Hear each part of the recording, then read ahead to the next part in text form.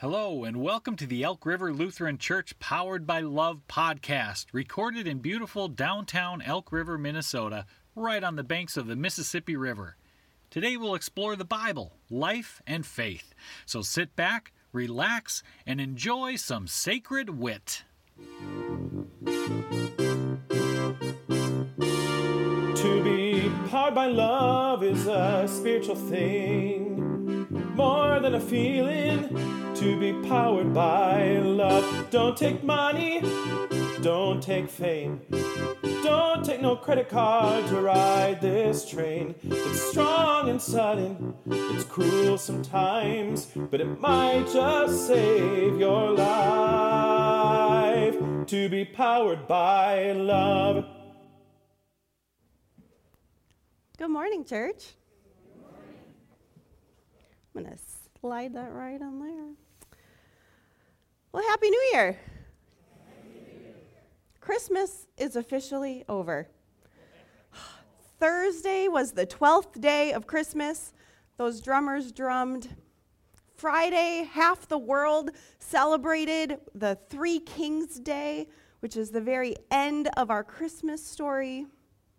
Between last weekend and this weekend, most people have taken down all of their Christmas decorations and put those Christmas storage bins back where they will sit until next year. I mean, not me. No. Much to my family's chagrin, my Christmas decorations stay up pretty much till Valentine's Day. That could be a combination of just really enjoying that lighted Christmas tree mixed in with a little bit of laziness. December is quite busy. January is for rest, right? But regardless, if your stockings are still hung by your chimney, this new year is upon us. In addition to staying up late on New Year's, getting together with family and friends, the new year brings a clean slate, a fresh start, a blank canvas. And I'm always drawn to the great possibilities that might lie waiting in the year ahead. Many people take this blank slate and start the new year with a resolution. In fact, most of you probably at one time or another in your life have probably made your own New Year's resolution, your promise to do something differently or to just be different in the 12 months ahead. And dear ones, though I am convinced that God made you good and exactly right, there is nothing wrong with making some changes to grow more into the people that we want to become. And New Year's resolutions can help us do that if we can avoid the guilt trap of not being different enough, fast enough, or consistent enough with our resolutions. New Year's is a time to evaluate your life, your decisions, your tendencies, your habits, and then resolve to make a change. One of these changes that people often make is to resolve to spend more time with family and friends. And to be honest, at first glance, it seems like an easy one. Even for an introvert, who wouldn't want to spend more time with the people that we love and who love us? It seems so simple. Why would this be hard? Why would someone need to make this resolution? But then I think of the world around us. The world that tells us that we need to do more, buy more, produce more, create more, serve more, have more, be more. A world where we are so busy with our commitments and responsibilities that we have little time left over for downtime with family and friends. And I realize that spending more time with family and friends means a sacrifice of time, energy, and even money. In our consumer-driven society, we often feel measured or judged by what we have created or produced. And this, unfortunately, shapes our identities. We become what we do. I am a teacher. I am an engineer. I am a nurse. This, friends, is part of the Martha culture. A culture that tells us that we are what we do and that we have to do more. That we have to know our place and stay in our lanes and make sure we are keeping up, making enough money, taking our kids to enough activities, getting enough likes on our social media posts, having enough Christmas lights on the front of our homes or Christmas presents underneath the trees, doing enough, having enough, being seen enough. On some level, we all feel this, that our identity is wrapped up in what we do, that it's more about the doing than the being.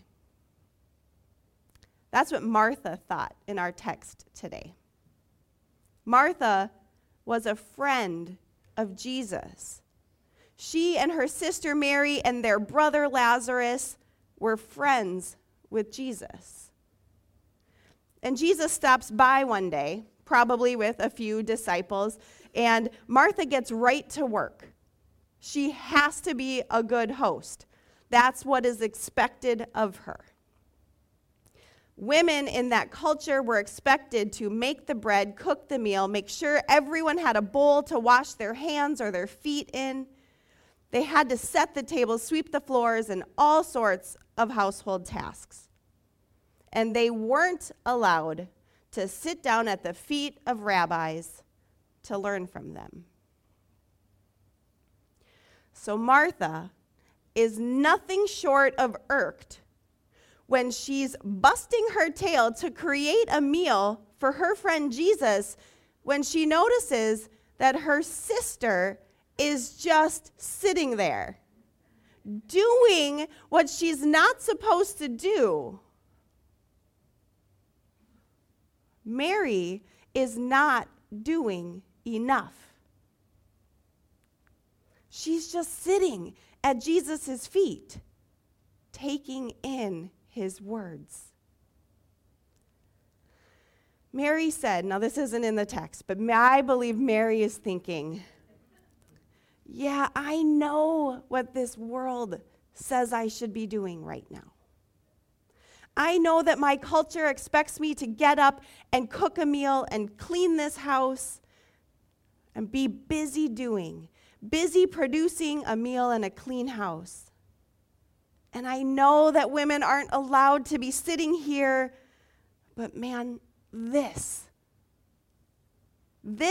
is all I want to do right now. Sit at the feet of Jesus.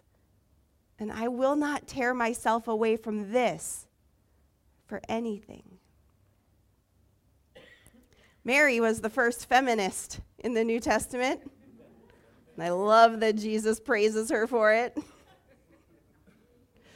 If you have heard this story before, you've probably heard it as an either-or situation.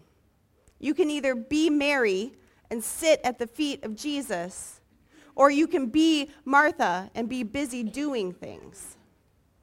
Since Jesus praises Mary, I've heard this story used to guilt people, especially women, for being too concerned and too busy with their tasks. But Martha is not wrong for wanting to provide a meal or clean her house or do any of the tasks that are expected of her. She is not the villain in our story. She is not a bad guy here. Martha goes to Jesus and says, "Lord, don't you care? Tell my sister to help me." And she's expecting Jesus to agree with her. And he doesn't scold her or yell at her. He shows care for her. He says her name twice. Martha, Martha. That's such care and concern for his friend Martha. And he validates her. He says, you are worried and distracted by many things. She's seen by Jesus. And he says that Mary did choose the better part because she has chosen to be with me. You are worried and distracted, and Mary is choosing me.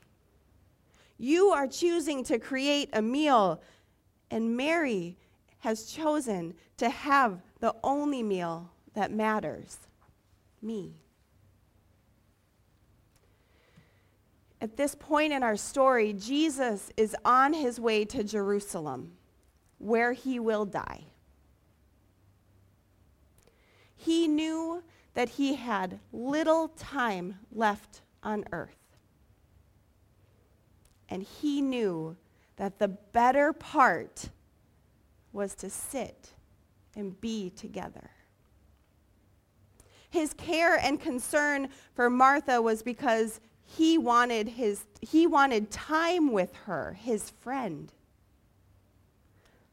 There is a time for household tasks, for our jobs and the expectations on us.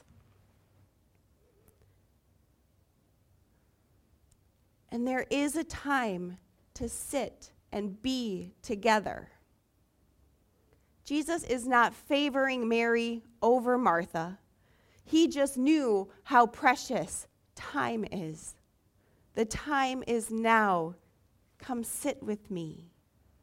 Live in the now. Don't be distracted by what this world says you should be doing. Jesus invited Martha to be in the moment, to get so caught up of the joy of just being with Jesus that you forget, if even for a little while, all the usual things that hold you back or occupy your mind, all the usual worries and distractions, and instead just be with Jesus. And we are invited to turn away from the world that is telling us that we need to do more, and then turn towards the people who love us and want to be in community with us. Jesus knew what he was talking about when he said that Mary was making the better choice. Our research today shows us that when we have better relationships, we have better sleep at night, lower risk of disease, reduced feelings that are associated with depression, anxiety, and other mental illnesses. In children, spending quality time with their family members can boost their confidence and performance in school, as well as curb behavioral issues. And healthy relationships lead to lower stress, faster healing, a greater sense of purpose, and even a longer life. Jesus knew what he was talking about when he said that Mary was making the better choice. Jesus, Mary, and Martha showed us that time is precious, and being present in the moment with our family and friends is more important than the tasks that we have to do. You are not what culture says of you. You are far more than a job title. You are a child of God, created for God's pleasure, just to be with God. One of the beautiful ways that we encounter God is in the friends and family that God has given to us. These relationships are beautiful opportunities to reflect the love of Jesus back onto one another. When we do this, when we strive to show care and concern for each other, when we value each other's time, when we live in the moment and forget about the worries of the world, when we live together in this kind of love, then we can feel the presence of God in real, tangible ways. So this really is a fantastic New Year's resolution. To spend more time with family and friends, more time reflecting the love of Jesus onto one another, more time at the feet of Jesus in the people that he's given to us. There's a time for busyness. It's not wrong to have a lot on your docket occasionally. But if that's what your life seems to always be like, hear my words that there may be something different that Jesus is calling you to. You may want to pause and imagine what Jesus might be saying if he were to call to you, saying your name twice with great care and concern. It may be a time for you to set down your distractions and go sit at the feet of Jesus. Set down your phone, your iPad, your TV. Go meet with a friend for coffee. Set down your kids' schedules and your 7 nights a week of commitments and go on a date with your spouse. Set down your preoccupation at work to produce or create or earn success and go visit your parents, your cousins, your brother, your sister. Whatever is distracting you from being attentive to God's presence in your loved ones, maybe now is the time for you to hear Jesus calling to you and inviting you into something better. As you get those Christmas decorations put away and your house back to normal, know that Jesus sees you and knows you. That Jesus came to this earth to be with you. And nothing is more precious than spending time together. So grab your loved one, play a board game, make a meal, go for a walk. Even in the cold day, you can bond over how it's so cold you shouldn't be walking. If you play video games, invite somebody to play with you. Or if you know somebody who plays video games, ask if you can join them, even if that idea repulses you. Learn a new hobby with a friend. Create a piece of art. Join a life group here at Elk River Lutheran. Eat meals together, exercise together, just be together. Sharing your life with other humans is an investment. It's a sacrifice of time, energy, and occasionally money. But it is a way in which we encounter God's great love for us. And that will never end. Thanks be to God.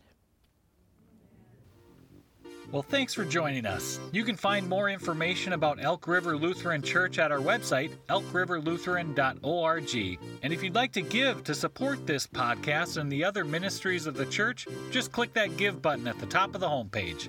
Thanks again, and have a great week.